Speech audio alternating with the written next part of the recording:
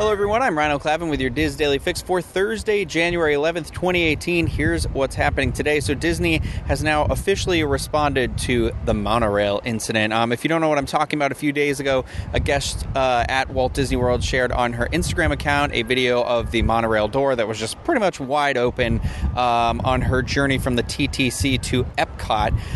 It got quite a lot of attention online and was even on the Central Florida local news. So according to West 2 News, a Disney spokesperson responded to the incident saying, "We regret that this occurred. Safety is our biggest concern. We immediately removed that train from service and have taken steps to ensure it doesn't happen again." Due to the incident, Disney was prompted to install signage above the monorail doors that now reads, "Caution, do not lean against the door." Well done. West 2 also had the opportunity to talk to the passenger who took the video of the incident. She told them, quote, "The passengers in the car were all adults with the exception of 2 young children riding on parents' laps. Several of the people in the car took charge, reminding everyone that we were unharmed and that if nobody moved and we were calm, we would reach the station safely." Again, we're just happy that nobody was hurt, and I would urge people to be very aware that this could easily happen again. So please stand clear of the doors. Por favor, mantengas Alejandro, I can't say it. Alejandro de las Puertas. I ruined my own joke. Great. Next up, Walt Disney World has confirmed the recent rumor regarding a new ticket add-on that will allow some guests to purchase additional FastPass Plus selections. This new pilot program will be tested beginning tomorrow, January 12th.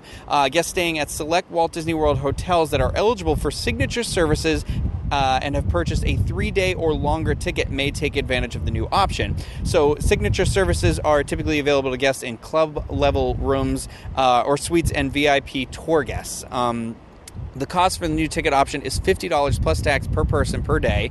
Guests taking advantage of the new option can add 3 additional FastPass Plus selections per day. The selections can be in any tier, and if a Hopper ticket is purchased, the FastPass Plus selection can be in multiple theme parks.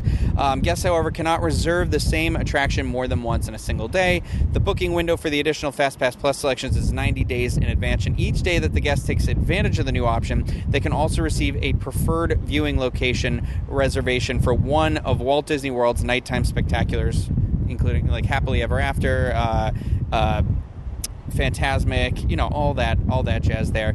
There's no change to the existing FastPass Plus rules for other park guests, but this sounds a little steep for me, and I'm kind of hoping it doesn't really take off because it sounds like that actually means that regular day guests who just do FastPass Plus are going to get even less FastPass options now, so that's never fun. Now, finally, if you're headed into Hollywood Studios today, there is some new background music that will be debuting around the park. At the park's main entrance, you'll hear some big band arrangements of some familiar Disney tunes. As you enter the park, the music will shift to some popular numbers from the 30s and 40s, also in that big band style that comes to crescendo as you approach the Chinese Theater. Throughout the park, you'll notice that the music will complement each area's setting and time frame perfectly, from brassy horns near Echo Lake and jazz at the Baseline Tap House to the sounds of live performances outside of Rock and Roller Coaster starring Aerosmith. Sadly, I think this means that we will no longer be hearing the John Williams Superman theme song, which is a little bit of a bummer, but obviously kind of made no sense over there. Now, over on the Did Today, our featured article comes from Jessica Gertz, entitled "The Hottest Restaurant at Disney Springs, Bring Your Eating Pants to the Polite Pig." You can check out that article, many other great ones, on www.info.com. Trending on the boards today is a thread that was started by poster Susan CCR, who brings up the question of the Disney dining plan and whether or not it's worth the cost. In the thread, posters are reminiscing about what used to be included in the plan years ago and comparing it with how expensive it is now, with fewer things included. So look for that thread entitled "Am I Just Cheap?" on the Disney Restaurants forum at disboards.com. Join in on that discussion. Now, it is Thursday. That means another edition of the Universal edition of the Diz Unplugged.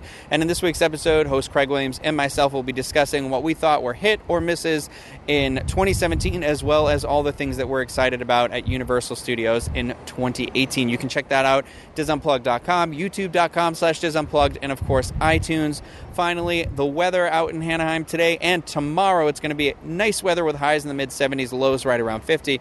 Today and tomorrow here in Orlando, it's going to be a little warm with highs around 80 and lows tonight in the mid-60s. Tomorrow there's some rain in the forecast with lows in the mid-50s, but looking around here, it looks like there might be some rain in the forecast today as well. I'm no weatherman. But for links to everything that was discussed in today's DIS Daily Fix, you can visit the Daily Fix main page at wdwinfo.com/dailyfix. That'll do it for me today. I hope you all have a great day. Take care, everyone.